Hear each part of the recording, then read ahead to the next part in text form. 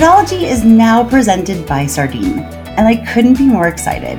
You'll get to meet their founder, Soups, and some of the team later this quarter, and you'll hear a bit more about why they've caught the attention of some of the smartest fraud leaders I know throughout crypto, fintech, financial services, and e-commerce.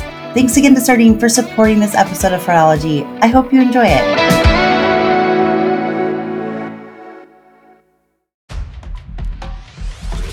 Welcome to this week's Thursday episode of the Fraudology podcast, where we dive into the science and study of online fraud from the perspective of an e-commerce fraud fighter. I'm Carice Hendrick. As we wrap up 2023 with the last episode of the year, I wanted this replay to be a good one, and it definitely will be. This is an episode that I have referenced several times just in the last few months since it aired, including on one of the most recent episodes just 2 weeks ago about Amazon, when Amazon filed a lawsuit against people involved in refund fraud. Because even though fraud detection technology for transaction fraud, account security like new account fraud, account takeover, different types of deposit and withdrawal activity has improved over the years, really the only way to actually reduce the number of attempts against your company is to issue consequences to fraudsters, especially if you do a PR blitz around it like Amazon did. I've seen this work for several companies and I know it works, but just not enough companies do this, and it kind of drives me crazy. I'll just never understand why it's okay for an in-person store to have stickers in a dressing room that'll say something along the lines of "We prosecute shoplifters," but that most online companies, even if it's the same company as has those stickers in person within their stores, online,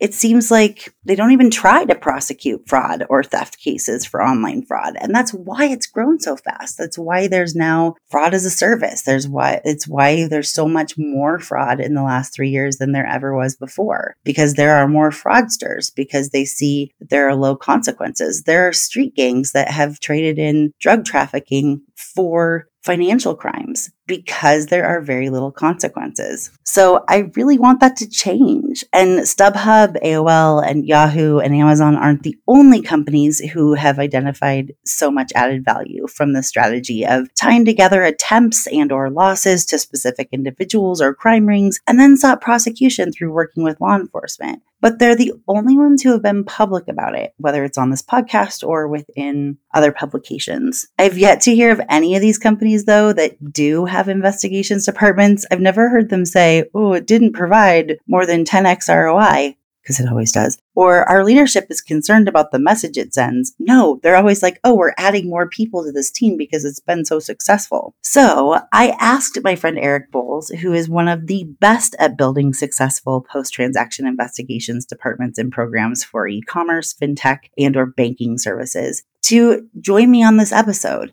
He's a former Secret Service agent, so he has strong relationships with law enforcement all across the world. And I asked him to join me for this specific episode for several reasons, but the main two were, one, to share the success story of one of the investigations cases he led that led to international arrests and over 7 figures in restitution to his former employer. The second reason I wanted him to join me is because Eric's role was recently eliminated due to a reduction in force at Yahoo. And I didn't want any of you to miss out on an opportunity to hire him to build a post-transaction or post-crime investigations program and provide similar results to your company. So with that, I'll let you listen in on the first introduction that I did for this episode when it originally aired back in August of this year. And then you'll get to listen in on my conversation with Eric, and I know that it will not disappoint you. There's also some really fun stories about crimes that he's investigated and crazy stories as well. So I'll let you listen to it now.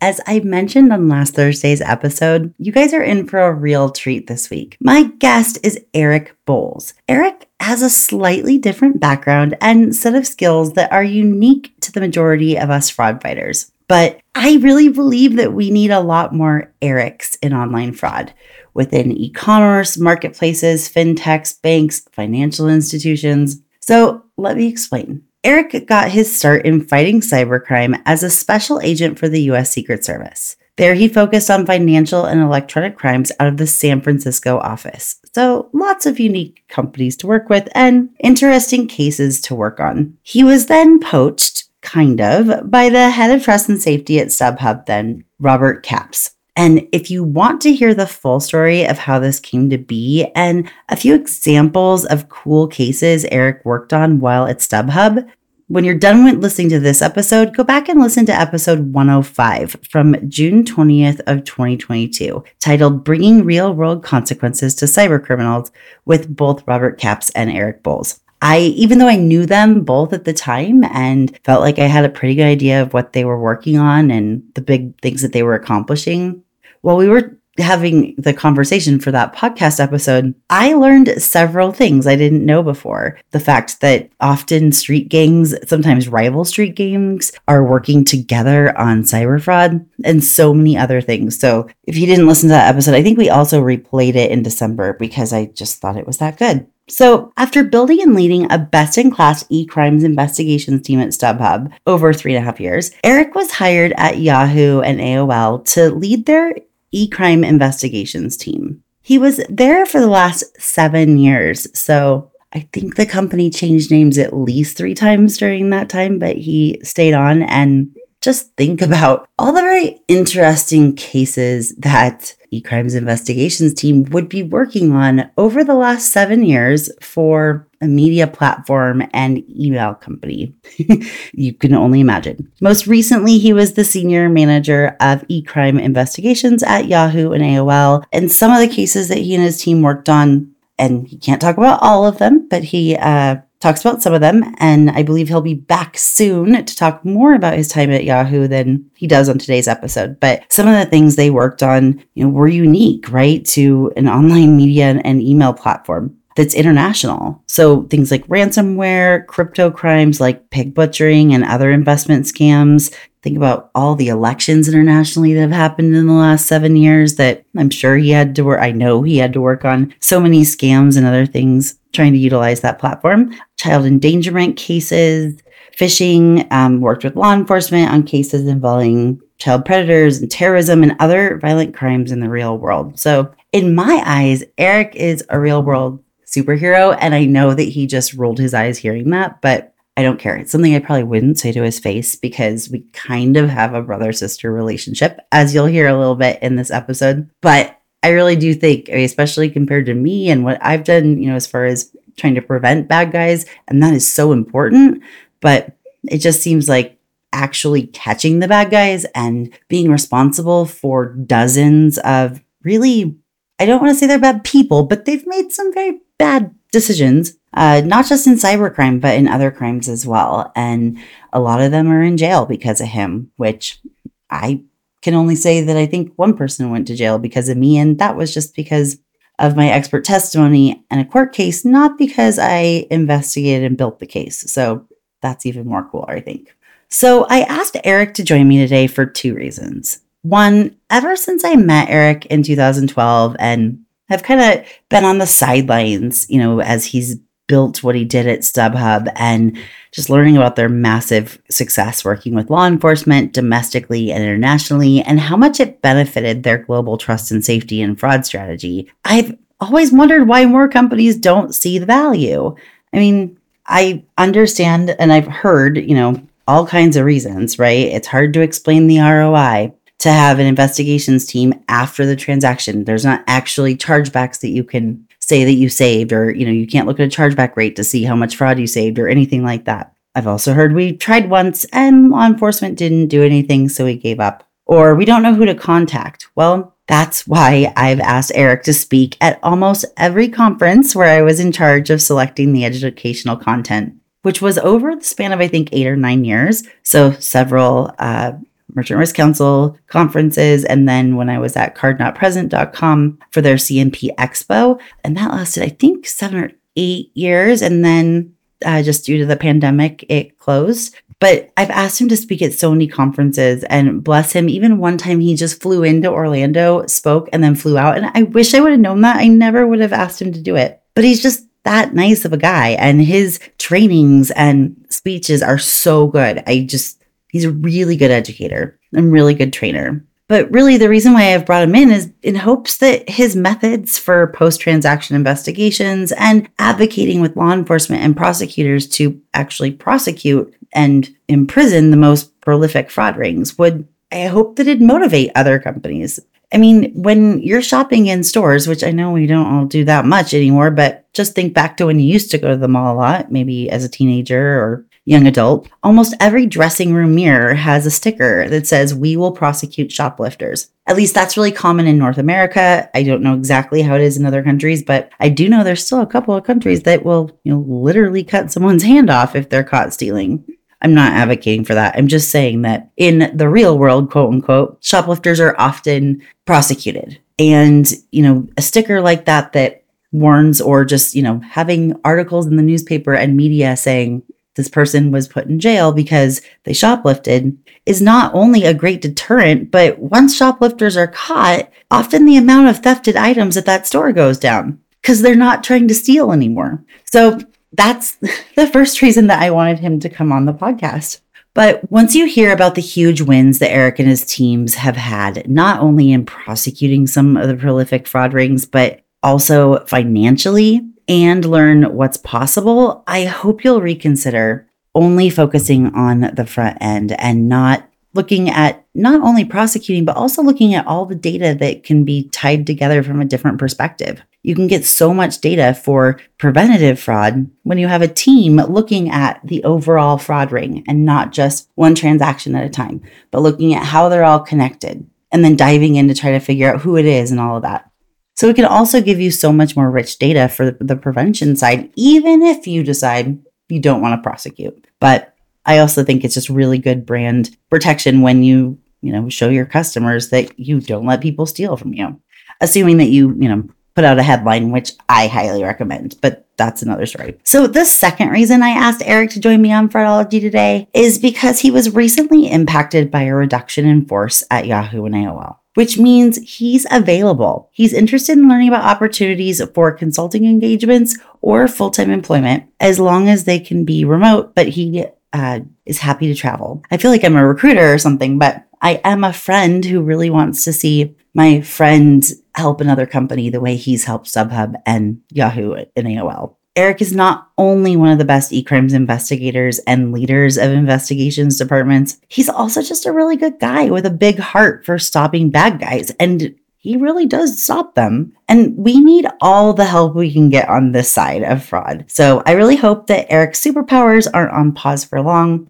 And that is why I wanted to help get the word out about his availability.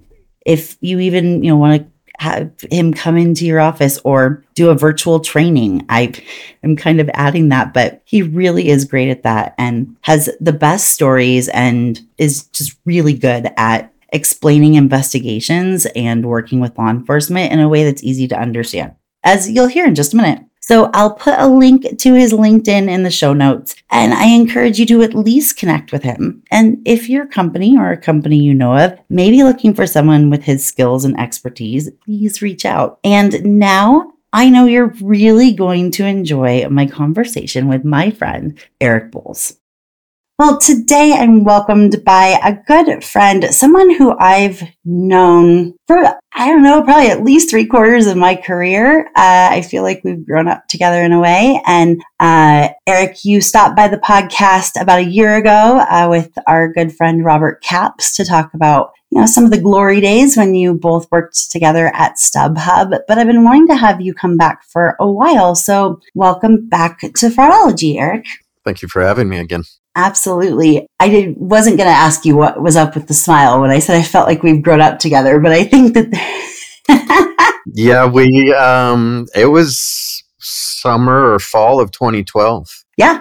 Just after I had left the Secret Service and was brought on at StubHub to build out an investigations team. And we were up in Seattle for one of the MRC events. And that's when we met. Yeah. And that was the first, I had just been hired maybe a month full-time to work for the MRC then. And I knew Robert a little bit from being a merchant, but so I really got to see the sidelines of the amazing work that you guys did. And we're going to talk about, that in a minute. And then, obviously then you've gone on in your career and done other really great work for other companies. And I mean, one of the things that makes you so unique, aside from just, your sparkling personality and everything else, I'm teasing you, but, is not only your background, but your focus in fraud. Because the majority of people that attend, MRC conferences or that listen to this podcast or others are really focused on the prevention piece. And we know that that's important. But we also know that there's still, whether it is,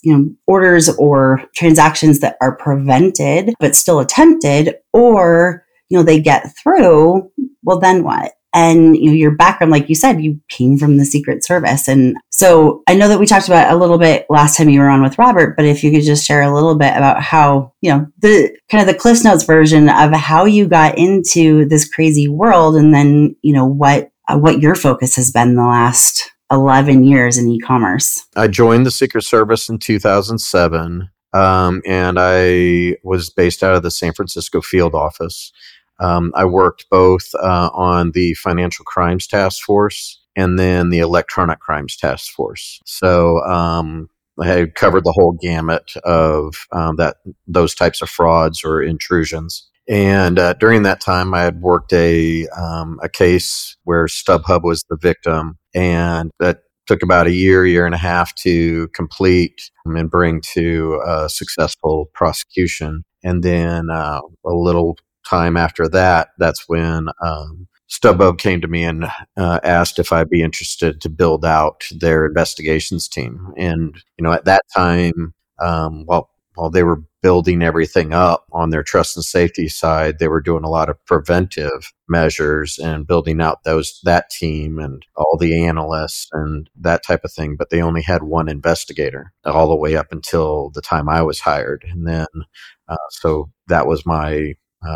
marching orders was to, okay, we've got the trust and safety team set up. Now we want the investigations team to match it. And did that for, was that maybe 3.5 years? And then after that, I did some contracting work for about 9 months with Synchrony Financial on helping onboard threat intel vendors and incorporating threat intelligence into their business model to combat fraud. And because they hold they supply the credit for a lot of back or other companies. Right. Private label cards. Right. Yeah. Yeah. So did that. And then as a contractor, which was a unique experience. And then at the time I was wanting something full-time, and I interviewed with them. And then I also interviewed with Yahoo. And they both offered positions because I knew people over at Yahoo, some good friends. I ended up taking that position in the summer of 2016. Then was with Yahoo all the way up until this summer. It's funny to me to think that you were with Yahoo almost twice as long as StubHub, just because, of where I was working and where you were working. We were a lot more aligned. So it seemed like you were at StubHub so much longer, but you did a lot of big things at Yahoo as well. And I think we'll talk about those in a future episode, because while they were related, they weren't as connected to financial crimes and financial fraud. Unfortunately, there's a lot of cyber crimes that happen on various platforms and others that, we really need people like you who are willing to do the work and do the investigations and actually put, some of these people in prison and give them consequences. I think that one of the biggest reasons why financial fraud online has just exploded in the last few years, and there are several reasons, but one of them is there's no consequences, right? There really haven't been a lot of consequences unless, it's for PPP or unemployment fraud against the government, but even then. And so we see there just being more and more and more people going to this side and, committing crime. And it's a lot of it is, it could be maybe they were committing other crimes, street crimes or others. And, if there was a greater chance of being, arrested, and also a greater chance of spending more time in prison, even if they were arrested, than financial fraud. And so without a deterrence, without thinking, wow, I can steal how much and never have to worry about somebody knocking on my door, let's go. And that's been very frustrating for me. Frustrating for a lot of people. Well, yeah. And we were just talking a little bit ago because, throughout my time at MRC, as well as, I worked with Card Not Present for quite a while and was in charge of the conference content there for their Card Not Present Expo that they had until COVID. I kind of felt like, and I really tried hard not to parade you around, but I often would say, I would love for you to do a presentation because, sometimes companies who are newer to online fraud are saying, we really want to prosecute these people. How do we do it? Or, well, we tried that. We talked to our field office and we gave them a case, but they just didn't understand it or they didn't have the time. So we just decided to put all of our eggs in the prevention basket. And while there are other companies, and honestly, they're the biggest ones in the world that do have investigation departments within their ecosystem of fraud and trust and safety. A lot of them are either big behemoths and they can't talk, or the people who are running them now aren't the people who started them in the first place. But the fact that the biggest companies have found that that's an important component should mean something to everyone else. But I feel like no matter how many, and you did incredible presentations at countless conferences that I asked you to speak at, and it just never caught on. And I'm like, gosh, was I like, what the heck? So maybe first we should talk about, what you did at StubHub specifically, because you were mostly focused on financial crimes then, online financial crimes. And then there's some pretty exciting outcomes that you actually just got to learn about. It's funny, I knew about them, but I assumed you knew about them already. Yeah, didn't know about it. I know. So we'll share that too. But, we talked a little bit about the difference between, being on the public sector and the private sector last time. But when you went to StubHub, what were kind of some of your priorities in knowing that you were building out this team to be that kind of that 1-2 punch, right? I mean, for whatever came through or, all that of wanting to ultimately get these guys. When I first came on board, it was, okay, how do we set it up, the team, to be similar to a police department's unit or, a federal government's investigative unit? And then what are those priorities? And, the having the right type of people, the having access to specific information that would contribute to your investigation, and then are you allowed to share that information with law enforcement, and how accurate is that information as well? Can it be reproduced? If it's open source information that you've pulled, is it internal information? And, is it, we think this is what happened, or do we know this is what happened?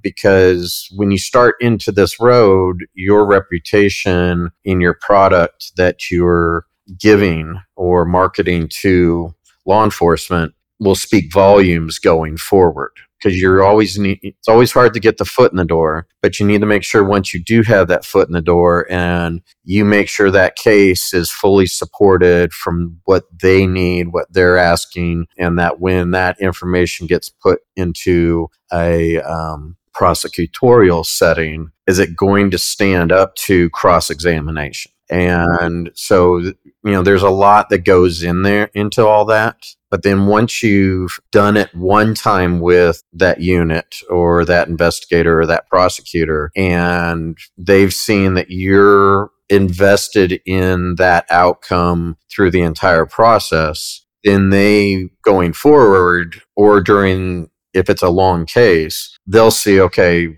hey, X company is, they're really invested in this. They're not letting this thing go. They're doing everything we've been asking. Then they'll start putting in more manpower or more time and energy into that. And then it's easier to go the second time back to that well, or the third or the fourth. I know that we did that with, in Manhattan, we had a very successful case, and it was a big case. And then we went back a little time later with another case that wasn't quite so big, but because they had worked with us and respected us from the first case, they were willing to take that second case when probably normally wouldn't have hit their thresholds. It was a good outcome for us as well, with that case. And they got some stats from it too. But, it's really important to, you have all your ducks in a row, that whatever you're putting out into their ecosystem is, it's been looked at both ways, multiple different ways, and you've got the it'll stand up to scrutiny. So that was one of probably my most important things of when I was setting this thing up, is that knowing that relationships are so important in making these types of investigations have successful outcomes and can be built upon. How do you maintain those successful relationships with multiple different agencies? Right. Well, and that makes complete sense because, they have lots of cases on their, on their plate and need to have, I wouldn't necessarily say a big bow on it, but, they need to be able to trust, and you need to be able to build that credibility that you've verified that all of these instances are all connected, and here's how we've verified that. And, we've made sure that if it does go to trial, that a defense attorney can't poke holes into how we got this, right? That we can provide all this proof all the way through. And if you provide them a case and they take your word for it, and then it goes to trial and they lose, well, then it's lost, resources. It's, also egg on their face. Well, yeah, and so I think it's similar. It really is similar to, building internal relationships inside your company too, right? Like continually providing more for the other party than they expect, and making sure that they know that they can rely on you, so that the next time, or there's not a case in their district next time, but they all know each other, right? So, being able to say, hey, this is, this team knows what they're doing. Because I have worked with merchants in the past that have tried to get cases to Secret Service or FBI, and they really don't know what they're doing, and they're doing their best, but unfortunately, like the Secret Service and FBI just don't have time to tell them what they need to do or what they need and everything, in the order and everything. And so then it falls through. And usually once that falls through, then the kind of the thought process on the merchant side is, well, I guess it doesn't matter to them. And it's like, well, that's not the case. It's just that, I would one day, and I don't know, we should have this conversation another time, but I've been really feeling like the last year or so, there's just, I can make such a big case for having a dedicated branch of federal law enforcement. At least in the US, I know that the EU and UK are kind of doing something similar-ish to this. They're putting a lot more resources from the government level into, accountability and all that towards criminals. But I'd like to see a dedicated federal law enforcement agency in the US just focused on internet crimes. Because right now, it's a part of Secret Service, right? If there's money involved, it's a part of the FBI. If there's, this or that involved, it can be a part of DHS or, other or local law enforcement, right? But because there are so many different agencies and different pieces, and those agencies also often have to prioritize like physical violent threats or other things, they can't spend as much time on these things. I don't know if you've got any quick thoughts on that, if that's, way off base or not. I'm sure, there obviously it could go wrong quickly. It'd have to be, led by, I don't know, I nominate Eric Boles to be part of that. But I don't want to take that.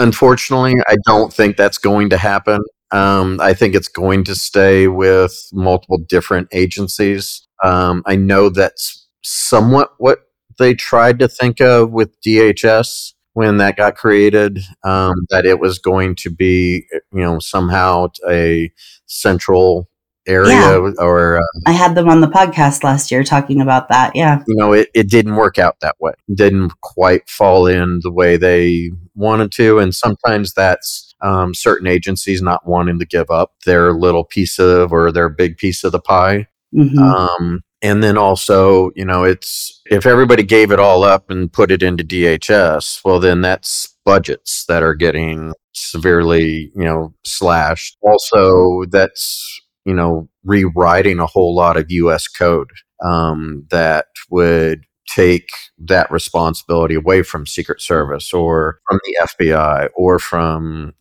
all that stuff. And, that just doesn't happen in the government. But the downside is there's no accountability, right? Like we're still, well, not no, but there's just less. So that is a challenge. But you need to know how to, navigate those waters of, okay, which case would work best for which agency, who's got the better, relationships in Nigeria or South Africa or Southeast Asia or, those types of things, which field office has set up certain task forces that are focused on specifically one type of fraud or criminal activity. And they are successful. That, you need to be able to find out that information and get plugged into it, to make a difference. If you're a regular listener of Fraudology, you've heard me talk about Spec. Not only does their no-code platform let you instantly assemble the fraud solutions that you need to stay ahead of bad actors, but Spec's long list of integrations is always growing, empowering you to orchestrate your data to create customized customer journeys. Spec lets you stay ahead of fraud while enabling great customer experiences for your legitimate users. Request your personalized demo of Spec's Trust Cloud today at specprotected.com. That's www.specprotected.com. Or you can visit their website by clicking the link in today's show notes. As you're talking about it, it makes me think of, the reason why I loved chargebacks so much when I was a merchant, and bear with me because I know it's so different. But, the chargeback rule system is not fair and it's not easy to navigate, right? It's not fair for online companies, but that doesn't, just because the game is difficult doesn't mean that it can't be won. And that's why I enjoyed it so much, because I was able to figure out if you do this over that, and it's not easy, right? And so I think that goes back to, why don't more companies do this? Well, because it does take time, but once you put in the right resources and do the right work, it is so rewarding. And that's the piece that, still to this day, I've been, when I set out to have my consultancy be solely focused on chargebacks, I, for some reason, thought people would be like, oh, well, if there's a way to do it, let's do it. Well, there already had been so much thoughts around, well, it's not fair, so we're just not going to try anything. It's but look, I did it over here, and look at how amazing it was, and I did it over there and over there, And I think it's the same thing, as just because it's not easy doesn't mean that it's not doable, and that it's not the right thing to do. I think that's the bottom line, because we see it all the time, right? When you're just focusing on the prevention side and there's no accountability at the end, there's no mechanism to say, here's why you shouldn't mess with my company. It's just going to continually be a game of whack-a-mole. Right. I mean, you're never going to stop them from attempting the fraud just being preventive. That is one tool. Yes, that should be used, but it's, in my experience for the last 15 years with this, is that, it's not going to stop them just because they weren't successful on Monday. They'll come back on Tuesday. They're going to come back on Wednesday. They're going to figure out, the fraud settings that you have on your tooling and figure out ways to get around it. Whether that's, you're allowing only, maybe it's a wild, wild west and you're allowing 500 accounts to be set up with one IP address. And then, oh, wait, maybe that's not smart. You cut it in half. And it doesn't take them that long to figure out, okay, wait a moment, something was changed. And they come back in a week and they figured it out. And so they are doing 249. And then, you keep reducing those things, but their attempts have never stopped and they're going to keep doing it. If you can go after them for the successful stuff as well as the potential fraud, that makes a nice big picture for law enforcement.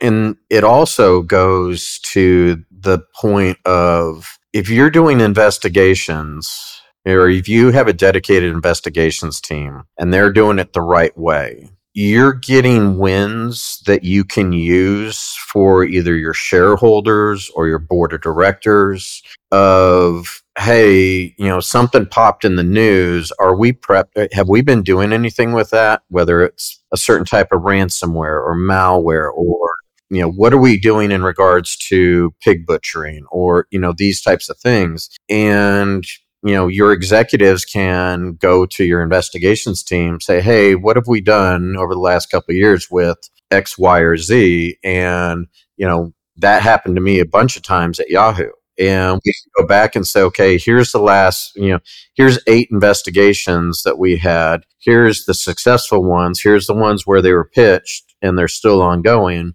And that was able to do a lot of brand recognition and saving face sometimes in regards to, no, we've been active in this. We're not just sitting back and not, looking and trying to mitigate these things or, investigate them and get them successfully pitched to law enforcement. And, and that has done wonders for board of director meetings, or, when shareholders are wanting to take a company and, make them accountable for, well, what are you doing? Are you being responsible with our money? Are you being responsible for, our data, that type of thing?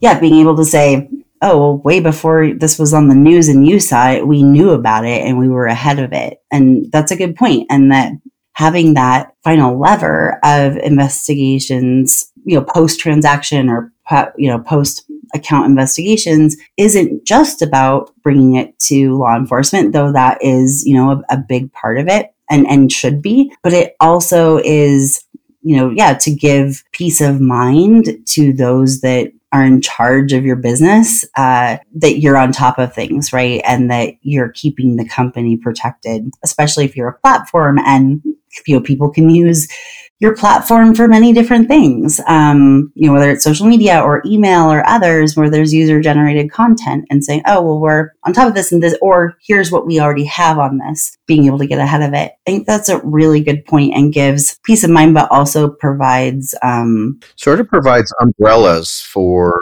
C-suite levels. And, it's, you never know when you're needing, we had, counsel, in-house counsel that would say, hey, what do you have on this? Because I have a meeting with X, Y, and Z next week or in 2 weeks. And then we would, do our searches and we would say, okay, we've had this, we had this, we had this, this arrest, that arrest, these many investigations. And he'd be like, great, and go. And then it would turn into a really good PR meeting for the company, for the counsel, the legal side of things. And even though we weren't in with legal, the other thing is with good investigations teams, and if you set them up right, their investigations can also provide back to the fraud mitigation side of the house or the trust and safety side of the house with intel on,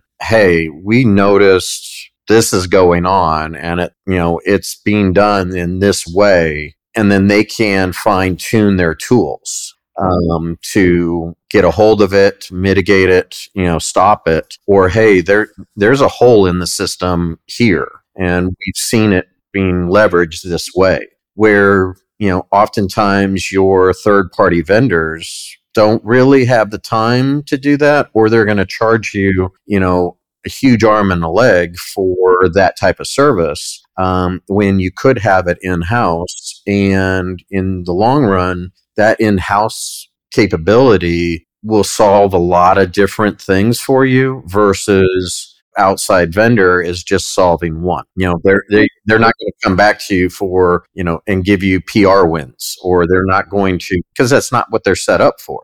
Right. Well, yeah. And in a way, and I'm not saying this about all of them, but I know a few of them, that they don't actually want to provide root cause information on how to stop those attempts, because then they don't look as good, right? Like it frustrates me, but there are some companies, there's even some fraud managers I know who allow some things to get through just so that they can come in and save the day. Or, will we charge on attempts? Well, if we tell them, wait, this person's, if you just did this, there wouldn't be as many attempts. Well, then there won't be as much, money or reliance on us or whatever. And that may also be unintentional, but something that I learned from the last time you were on the podcast that actually surprised me quite a bit was how much you saw the attempts at the upfront really stop once arrests were made.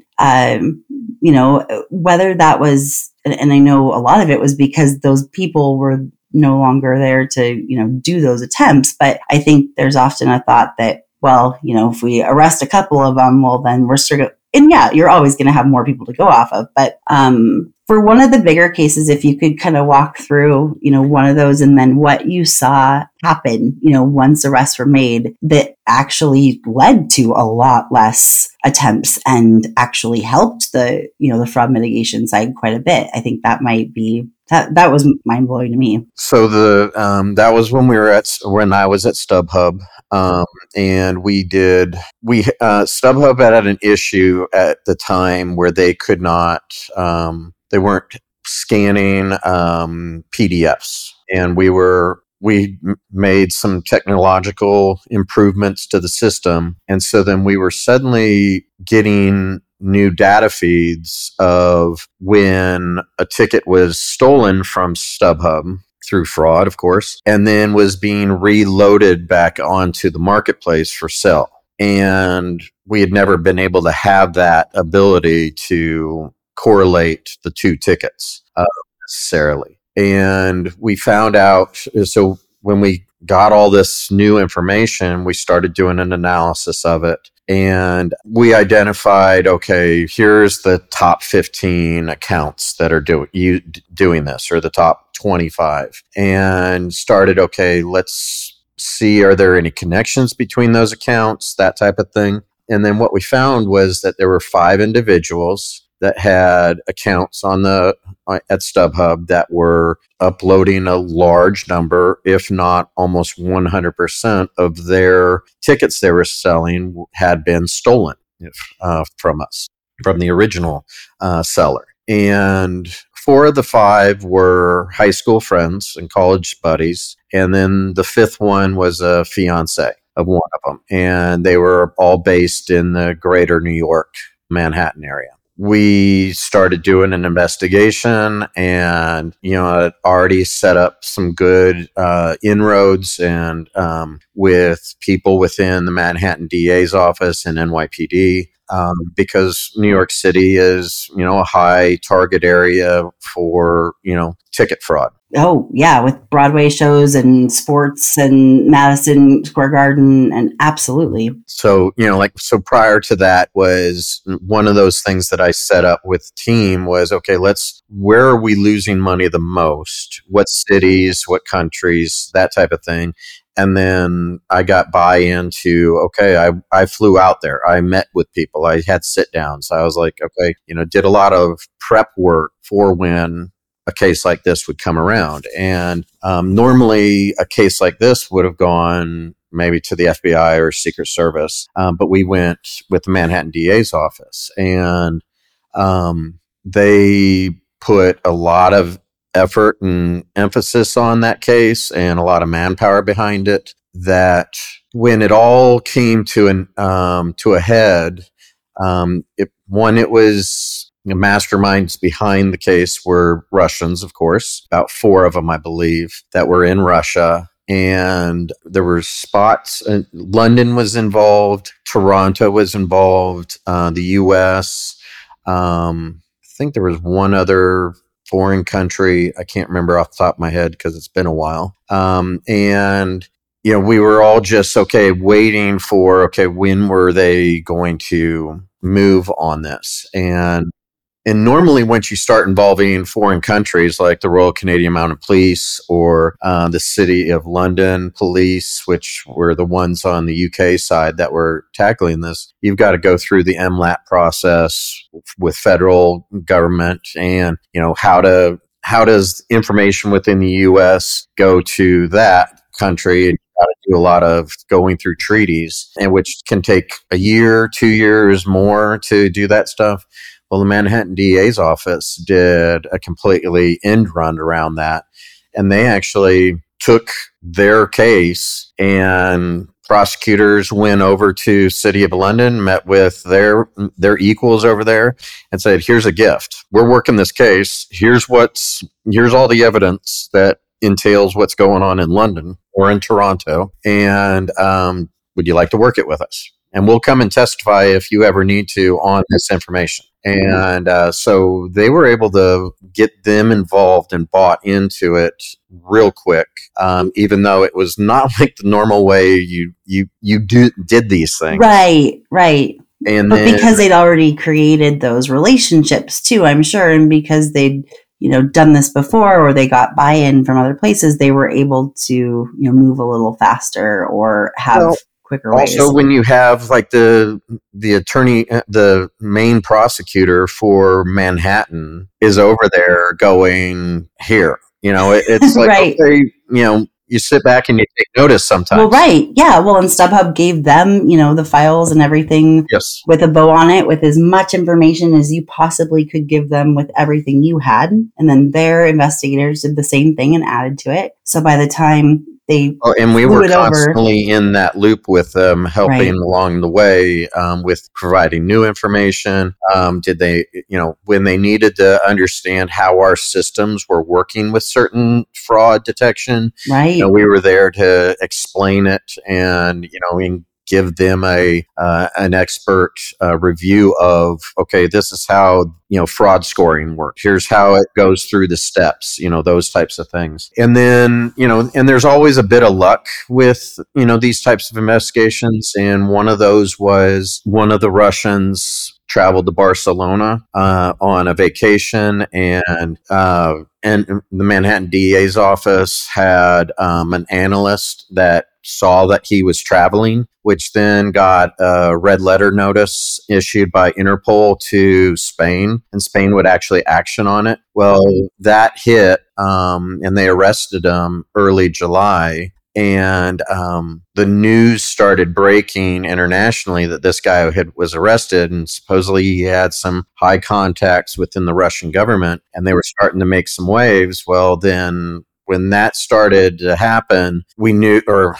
the law enforcement within 48 hours came up with all the plans and all the arrest notices or warrants in New Jersey, Manhattan, Toronto, London, and one other place. And they all executed it on the same day, multiple time zones, the whole bit, and wrapped up the entire crew. And back to your original question about, or wanting me to elaborate on it, was up to that point, we were, don't hold me to it, but we were seeing roughly $50 million in fraud attempts on the platform prior to that those arrests. In what time frame? In a year. Wow. Yeah. Just from that group. Well, we didn't know it was just. Well, that you could tell. Oh, right. Oh, right. Total. Okay. After, in totality, in that year, we were seeing $50 million in fraud attempts. Once those arrests happened, within that week, we saw almost like an 80 to 90% reduction in fraud attempts. And that was seismic for us. And then from what I understood, that lasted almost that reduction or targeting of StubHub was for a good year. It stayed down. And more than likely because they had to rebuild infrastructure, and then they were also targeting other areas or other companies that weren't so dialed in on combating this in multiple different ways with investigations teams. Well, right. And they realized, there's actually consequences when we go after StubHub. Whereas if we go after some of their competitors with some of the same tactics, there aren't. Right. And I think that's part of it. I know you guys did some analysis, but was a bulk of that reduction all because of that one group, and you realize, wow, that one group was doing a lot more than we thought? Or was it a combination of that along with word getting out of don't mess with StubHub because they'll prosecute? And because there's so few companies that prosecute, they can just turn to someone else. I mean, I know it's hard to know, right? But my analysis of it is that because it was such a quick, reduction, and it was only and it was within a week, that it was because that group had it so fine-tuned how they were doing the fraud, because yeah, it was being orchestrated in Russia, but it was also using Vietnam. They had the resellers already in place. They were doing a lot of that stuff that it was suddenly huge chunks of that org was suddenly off the board and they had to redo it again. They had to, get it all set back up, let alone, you had one or two Russians that had been arrested that were some of the masterminds. You had, the Manhattan reseller group was their top reseller group. They lost a huge chunk of money as well from it, from those arrests with seizures and asset forfeitures. I think it was that one group. Now, I do think that probably as things morphed, that it's the criminal infrastructure is more segmented to where you don't just have one group being that controlled over all of it. Right. Where you now have, it's a marketplace where you can go in and you can just, I'm going to hire this service and it's going to be setting up accounts. I'm going to hire this other service for X, Y, or Z to be done to, get this fraud all the way through. I'm not having to set it up all myself. Yeah, the fraud as a service marketplace, especially in the last 5 years, has boomed, right? And it's not just for fraud. It's for spamming. It's for malware. It's for ransomware. It's for, you can find what, if you don't have the expertise or the bodies to do X, you can pay for it really easily and get very quality work product, or it could be done very well and you suddenly have a great shell kit to deploy or whatever. Right. So you take these players off the board and chances are they were providing some of those pieces for other fraudsters too. And now those fraudsters that were benefiting and profiting off of StubHub, they now can't complete, their cycle of fraud because that piece is missing, which makes perfect sense. And even with it like being now a more dispersed, it doesn't mean you shouldn't still be going after. Oh, yeah. Those things, because you never know when that one case is going to have linkage to, a major server farm or, whatever it is, to where then suddenly it's like someone feels some real pain over, in Eastern Europe and Africa or Southeast Asia or wherever. Yeah. That it's like, oh, wow.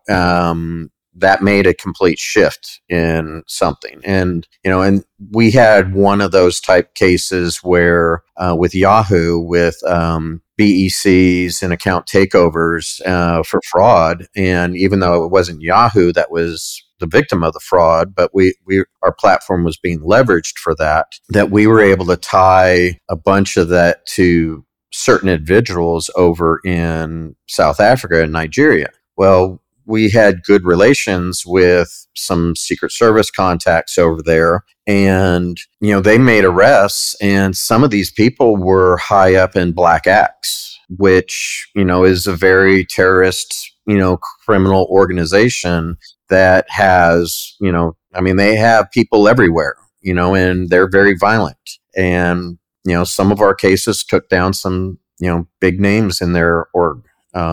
So yeah, you never know where an investigation is going to take you. Well, and talk about the payoff, right? Like not just in feeling like justice has been served in some way, which I think a lot of us on the mitigation side often don't really feel, but you also get more insight, right? I'll just call back, if anyone didn't listen to the episode from last year, when you talked about one of the cases that you tracked back to actually two rival street gangs in Chicago that were working together to fund their war against, the street guys, on the street. They were warring against each other and killing each other's people. But at the top, they were working together to fund that. I'm oversimplifying it, of course. But, so knowing that, A, you're proving, and that also helps explain things and is a good story for your CEO to share, right? or, internally in meetings of not only did we stop fraud by X% and, all those mitigations and attempts and everything and all that, but we also helped, take down these really terrible terrorists or to say, this is what our company is funding when we don't do a good job at the mitigation, to really tie those pieces together. Because if you don't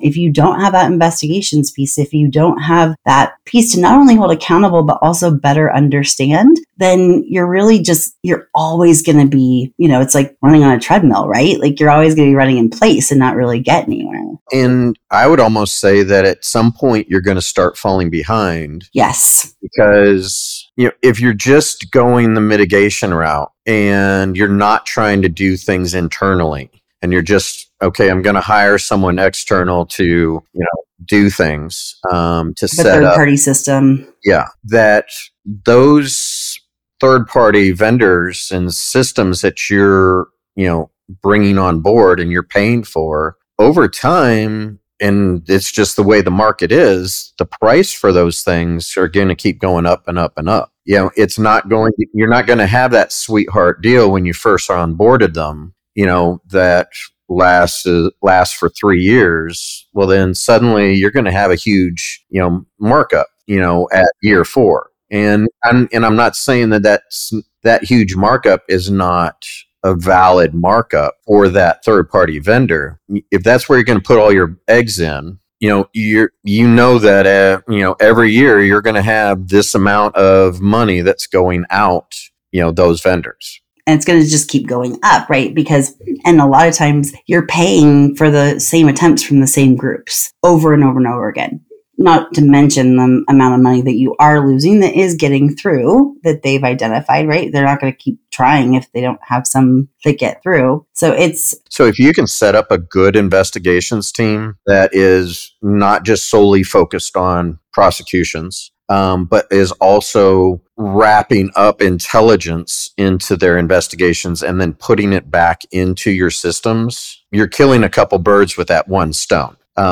Where if in the grander scheme of things, you're getting more bang for that buck of building out a good, solid investigations team that has the wherewithal and the support to tackle multiple different investigations, and with multiple different outcomes, you're making your ecosystem and your company a stronger company in the end. Where if you're just going to, I'm going to hire this threat vendor and they've got a great product, but I'm just going to hire that and just keep throwing money at that.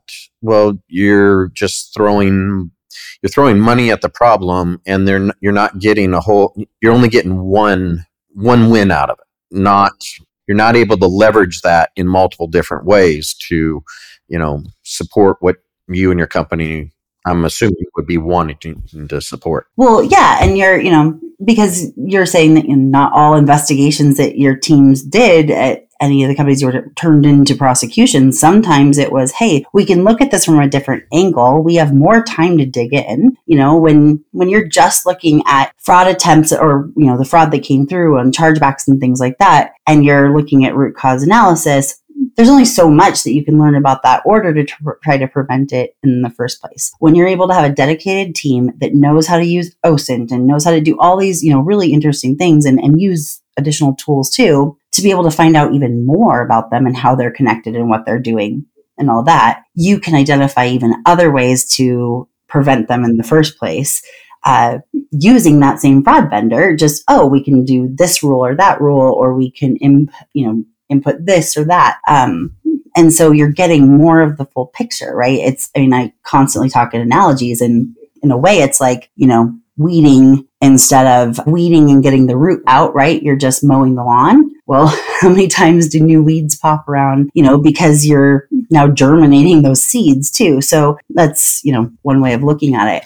As far as the payoff, right? And obviously we've talked about the payoff in other ways, right? To feed we're about to talk about the icing on the cake. Yes, right. Exactly. Yes, the icing on the cake, right? Because you already have the cake and it's already sweet. You guys built quite the infrastructure and multi-layered trust and safety team to really be badass. And it, had to do with you and Robert and our very good friend Ryan and several other people. I also had Neil McCurrig on the podcast recently, and other people that, and there's other people that you've worked with that I know that are just, it's incredible what you guys built. But investigations was one very important component that the whole company couldn't have been as good at this as they were without it. So in addition to all the things we've talked about as far as some of the payoffs and stuff, there was also restitution, and there was also seizures. And you and Robert talked about, one of the cases where you guys ended up with a boat or something like that. It was seized. Yeah, the Secret Service seized a boat and, from one of the fraudsters. And there have been when we were at StubHub, and not talking about the big Russian case, we had one case where we had restitution in the amount of, I think it was around $200,000, where, when that came back into to our accounting, in the grand scheme of things, that might have paid for one or two investigators for a year, their salary. Not that we were expecting that restitution check, but it does happen. You get those little wins, or that icing or cherry on the cake, is because of the investigations team and what they were doing, and that they kept following up with whichever prosecutor's office or U.S. attorney's office, and for the Russian case, which you found out before, since I was no longer at the company. I did, but I figured you knew that. But they ended up getting a 7-figure restitution check, which after you left blows my mind. I mean, that would have 7 figures. That would have paid for the investigations team's budget for 3-4 years, And that was just one case, and the case took a year and a half. But it's like that's huge. Yeah, it really is. It's amazing, and that was one reason why I wanted to, make sure that we talked about that part, because and that's not something that I would necessarily recommend anyone lead with, right? Like, we want to create an investigations department to recuperate our money, because that can take years, as it did. In this case, but there were several cases where, if it's coming in, that's something, and it's good to say, hey, we're getting something back. But at the same time, I think there's just this misunderstanding that, it's just money out and we don't get any benefit from it. Well, not only are you getting those incremental benefits of more intelligence, more information, you're able to put consequences on them and everything else, but then there can also be, over time, some pretty hefty checks sent to the company that can just go straight to operations budgets, which what other department does that? Or it'll cover your threat vendor tool. Right. That bill for how many years, those types of things. So, it does happen, and it happens more often when you've got a dedicated team that is following up on those things, where you're letting that prosecutor's office know that, hey, where's the restitution on this? We're wanting restitution. The X company is wanting restitution for this, and that's responding to emails. That's keeping up with the court documents that are needed, because you need that prosecutor to constantly keep going back and saying, okay, hey, we're checking their financial records, and hey, they have X amount of money, and they should be paying. The court has said you need to pay the X. So then, or seizing their items and selling them at auction. Well, and as you mentioned at the beginning, you're, because of a reduction in force at Yahoo, I'm not gonna, say if I think that was a good decision of theirs or not. But, some of these decisions are not, well, most of them are not personal, obviously. No, never. And especially in your case, I know it wasn't, because I know everyone that's worked with you give you glowing recommendations and then some. But you're kind of at, an impasse. And so I'm, obviously, like with everyone, I'll put a link to your LinkedIn in the show notes for people to reach out to you, either to absolutely just to connect or to pick your brain, or, well, actually, I always say if you're going to pick my brain, you should pick your payment method. But I don't always say that to everyone else, but usually when you become a consultant, picking your brain becomes code for, I want to ask questions for free. And I'm like, I only do that for my friends.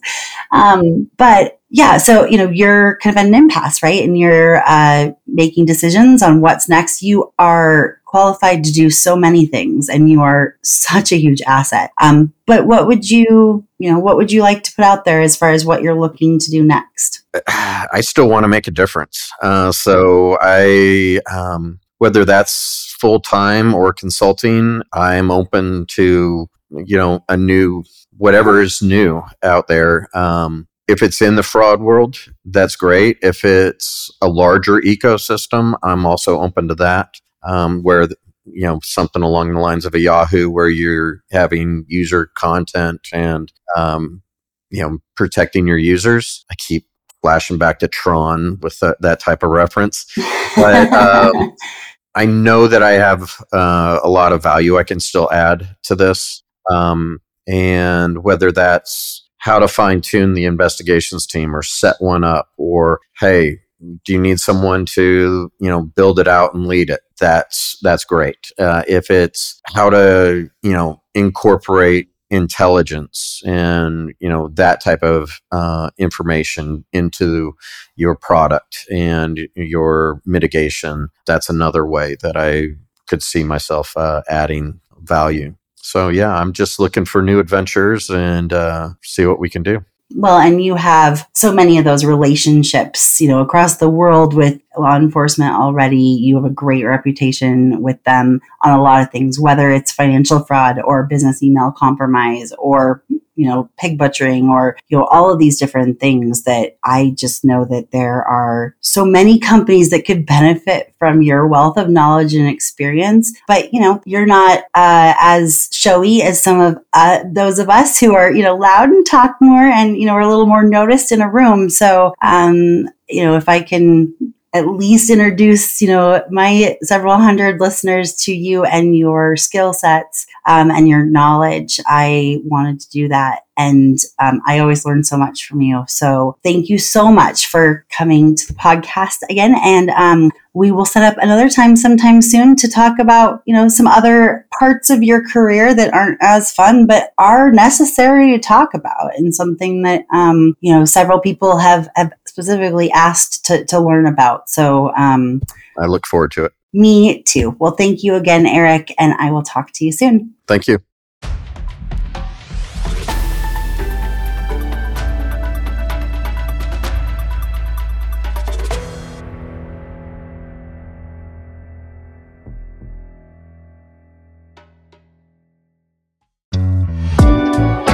Thank you again to Sardine for sponsoring this episode of Fraudology and for supporting information sharing and collaboration across the fraud fighter ecosystem. You can learn more about the team and their mission at Sardine via the link in today's episode description.